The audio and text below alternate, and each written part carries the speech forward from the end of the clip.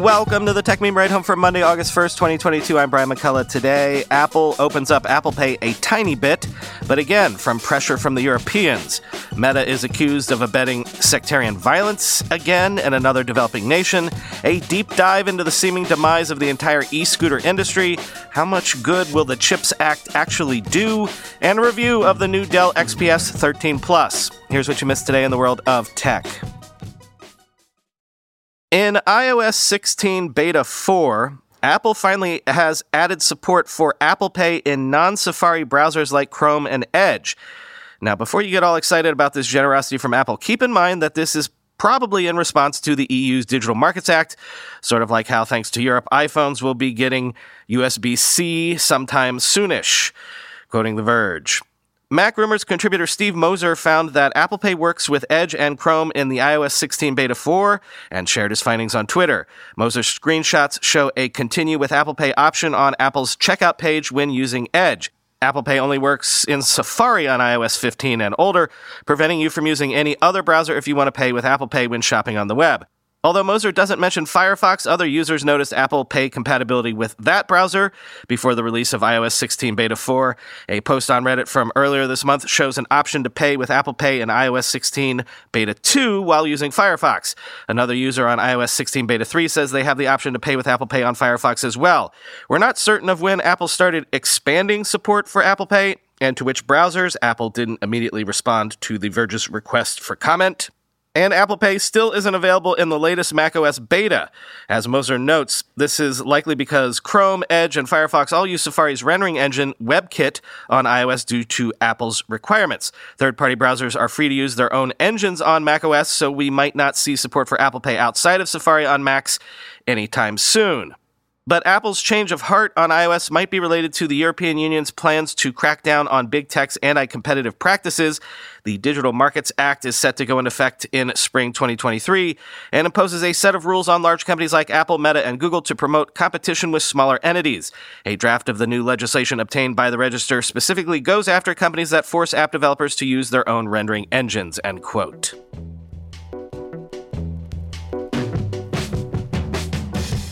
Once again, folks are accusing Meta of abetting, checking notes here, ethnic violence, terrorism.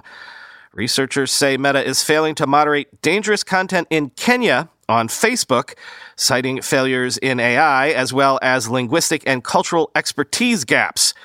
Quoting the Washington Post. The shooter approaches from behind, raising a pistol to his victim's head. He pulls the trigger and pop, a lifeless body slumps forward. The shot cuts to another execution and another. The video was posted on Facebook in a large group of Al-Shabaab and Islamic State supporters, where different versions were viewed thousands of times before being taken down. About 1 in 5 Kenyans use Facebook, which its parent company last year renamed itself Meta, and TikTok has become one of the most downloaded apps in the country. The prevalence of violent and inflammatory content on the platforms poses real risk in this East African nation as it prepares for a bitterly contested presidential election next month and deals with the threat of terrorism posed by a resurgent Al-Shabaab. Our approach to content moderation in Africa is no different than anywhere else in the world. Kojo Bioki, Director of Public Policy for Africa, the Middle East, and Turkey for Meta, wrote in an email to the Washington Post, "We prioritize safety on our platforms and have taken aggressive steps to fight misinformation and harmful content," end quote. Both Meta and TikTok use a two-pronged content moderation strategy. Artificial intelligence algorithms provide a first line of defense, but Meta has admitted it is challenging to teach AI to recognize hate speech in multiple languages and contexts, and reports show that posts in languages other than English often slip through the cracks.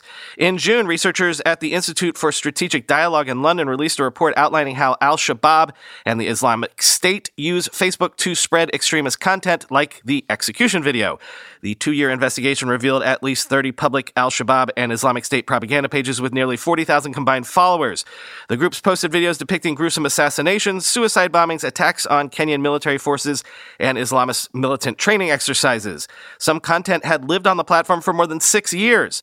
Reliance on AI was a core problem, said Mustafa Ayad, authors of a recent report, because bad actors have learned how to game the system. If the terrorists know the AI is looking for the word jihad, Ayad explained, they can split up JIHAD with periods between the letters, so now it is not being read properly by the AI system, end quote. Terrorist groups can also bypass human moderation, the second line of defense for social media companies, by exploiting language and cultural expertise gaps, the report said. The national languages in Kenya are English and Swahili, but Kenyans speak dozens of other tribal languages, dialects, and the local slang known as Sheng. Meta said it has a 350-person multidisciplinary team, including native Arabic, Somali, and Swahili speakers, who monitor and handle terrorist content. Between January and March, the company claims to have removed 15 million pieces of content that violated its terrorism policies, but did not say how much terrorist content it believes to still be on the platform, end quote.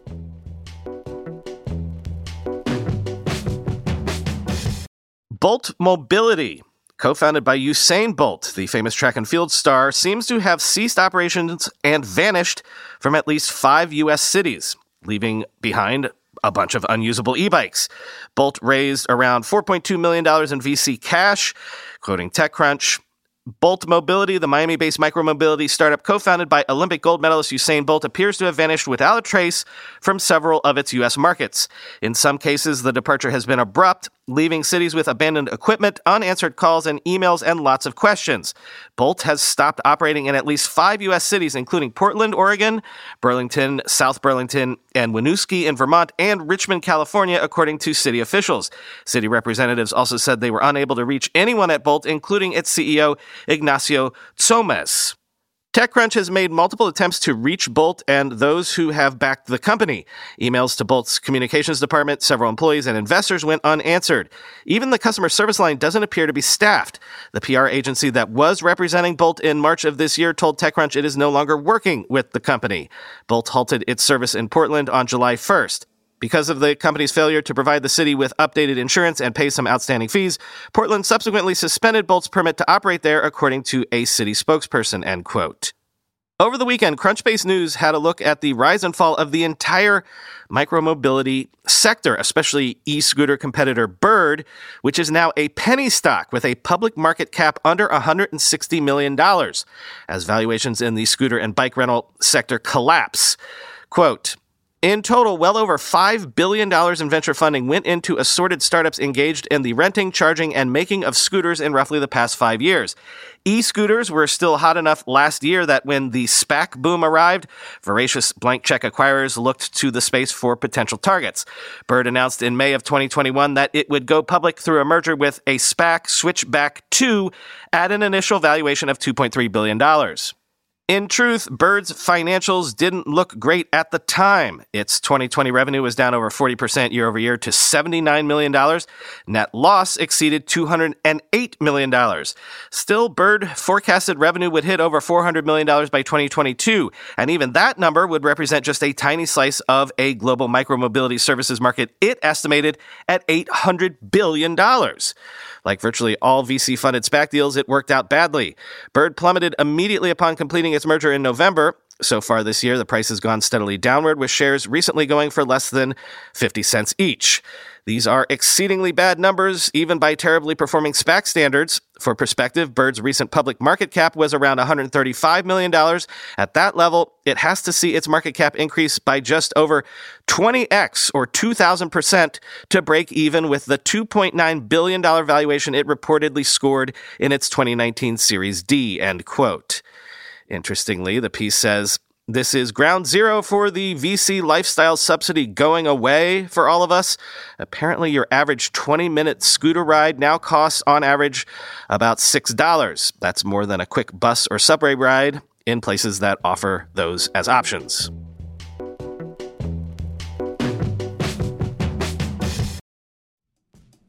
Love, love, love Yahoo Finance. Use it every day to research companies we talk about on the show. Heck, I used it constantly when I was writing the book to look at the historical performance of .com companies.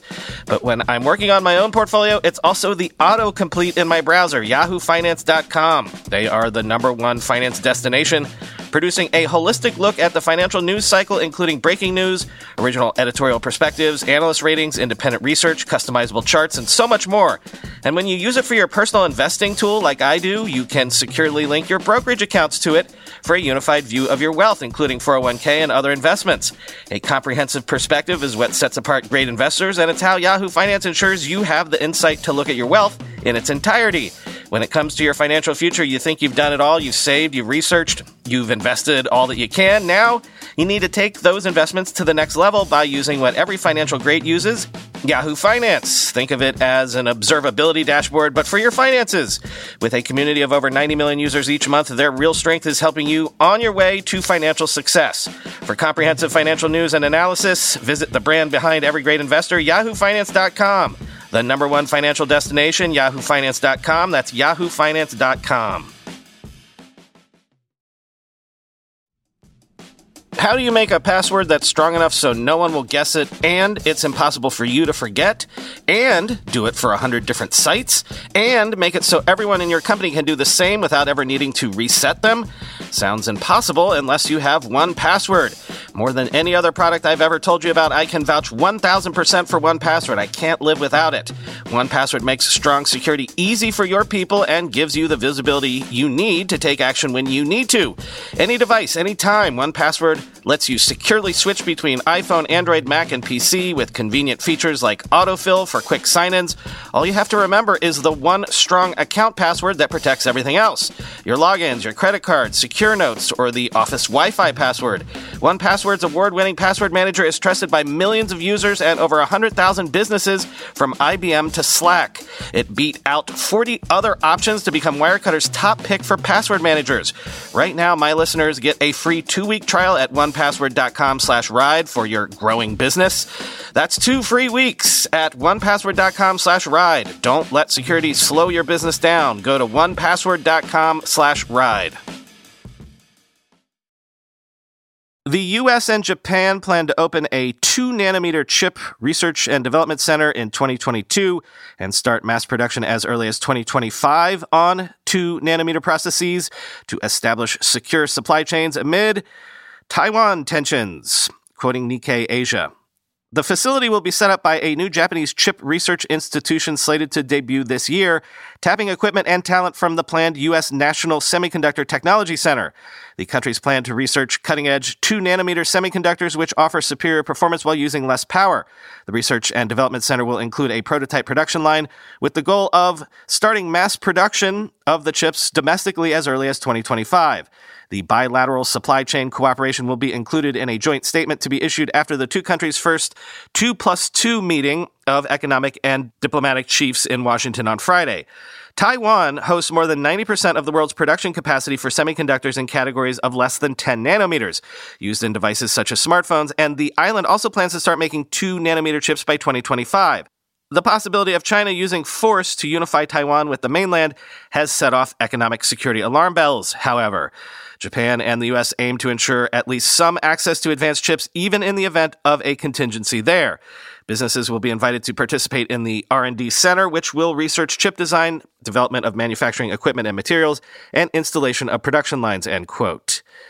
By the way, as the U.S. passed that CHIPS Act last week to jumpstart domestic chip production, the Wall Street Journal is reporting this morning that China plans to invest around $150 billion on their chip development through 2030.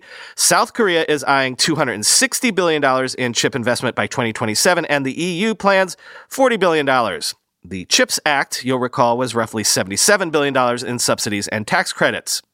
But even then, according to the Financial Times, the CHIPS Act's financial aid is unlikely to cover all giant projects, meaning that money might not go as far as you think. Quote, "It's not as big as everyone thinks," said Pat Moorhead, a U.S. chips analyst. With advanced chip manufacturing plants costing more than $10 billion, the Department of Commerce, which will be responsible for deciding who gets the money, will face some difficult choices, he said. The legislation includes $39 billion over 5 years to support the construction of new fabs, with grants of up to $3 billion for each project. Another $11 billion is set aside for R&D, with $2 billion for projects considered important by the Pentagon. Intel alone hopes to secure $12 billion of the construction grants, or nearly a third of the total, for 2 fabs under construction in Arizona and 2 more for which it is close to breaking ground in Ohio. Others who have been angling for the money include the 2 chip makers that have leapfrogged Intel in recent years to master the most advanced or leading-edge chip-making techniques, TSMC, which is building a $12 billion fab in Arizona, and Samsung, which is working on a $17 billion facility in Texas. Both plants are due to begin producing chips in 2024. Although Congress has agreed to make the grants available to foreign companies, domestic chipmakers are lobbying hard to make sure the lion's share of the money goes to American companies. An executive at one U.S. chipmaker said that the Commerce Department should favor companies that carry out their R&D in the U.S. and employ the largest number of workers there, things that would clearly favor American companies. The Commerce Department has not yet revealed the application process or said how it will pick priorities for taxpayer support. U.S. officials must also decide how much of the money to allocate to the most expensive leading-edge fabs, which supply chains for demanding high-volume uses like smartphones and PCs. That would mean throwing full support behind Intel, which lost its technological lead in global chipmaking to TSMC and Samsung and has been investing heavily to claw its way back. On the same day that the House passed the CHIPS Act, Intel shocked Wall Street with a slump in its latest quarterly results and said it would cut its capital spending plans for this year by $4 billion. However, it did not change longer-term plans for its advanced new fabs. The plants are central to the company's goal of trying to compete head-on with TSMC by becoming a foundry that manufactures chips on behalf of other companies rather than only to its own designs, end quote.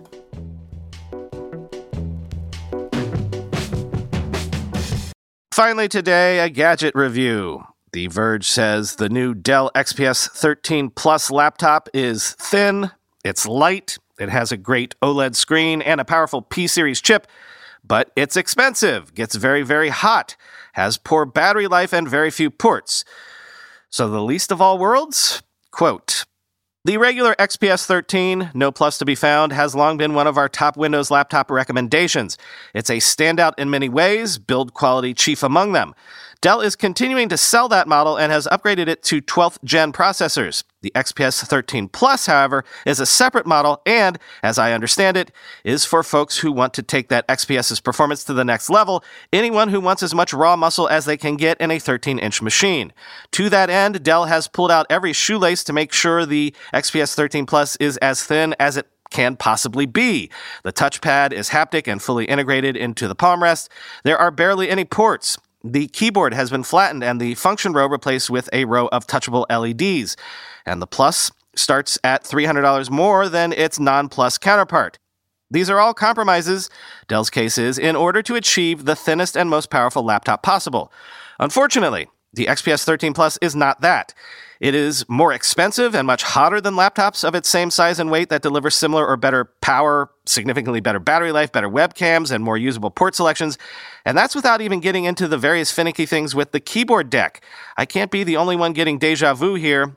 This whole situation is giving 2016 vibes when Apple made all kinds of changes to the MacBook in the name of thinness that ended up not quite panning out. All of the innovation in the world hasn't changed what this laptop fundamentally is. It's an OLED XPS, and I'm ultimately telling the same story here that I've been telling about OLED XPS models for years on end. It's beautiful, and it's powerful, but it's too hot, and the high-resolution screen is murdering the battery life. I still use a 2019 MacBook Pro for work, and I'm surprised how similar using the XPS 13 Plus feels to that experience. Like that MacBook, the Plus is thin and light, but it's also always hot, starved for ports, and doesn't have a practical battery lifespan. Apple made those unpopular changes in the name of thinness, and it's perhaps telling that it's decided to reverse many of them in the past few years.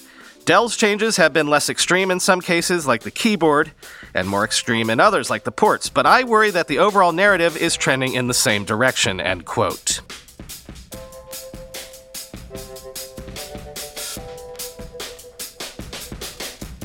Congratulations to the English women's national team for actually winning the Euros yesterday. Goes to show sometimes you have to rely on women to actually get the job done right. But it was actually a great game and a great tournament, so one of my life goals has been met. Now, if I could just get the U.S. men's national team to win a World Cup, we'd be on to something. By the way, I know I do this every year and then abandon it about halfway through the season, but since the Premier League season begins this Friday, actually with Arsenal's first game, I did create a new fantasy league, the Mutant Podcast Army Fantasy League. Link to join the league is in the show notes, though the league code is I8T2K1. I swear I'm going to keep up with the league this year, but I expect to be football mad completely this year, more so than usual at least, because, World Cup year and Arsenal look like they're actually going to be good this year. So I promise to keep up with the fantasy league this year, and whoever wins the podcast league, the Mutant Podcast Army League, I promise will acknowledge it this year, especially if it's me. Talk to you tomorrow.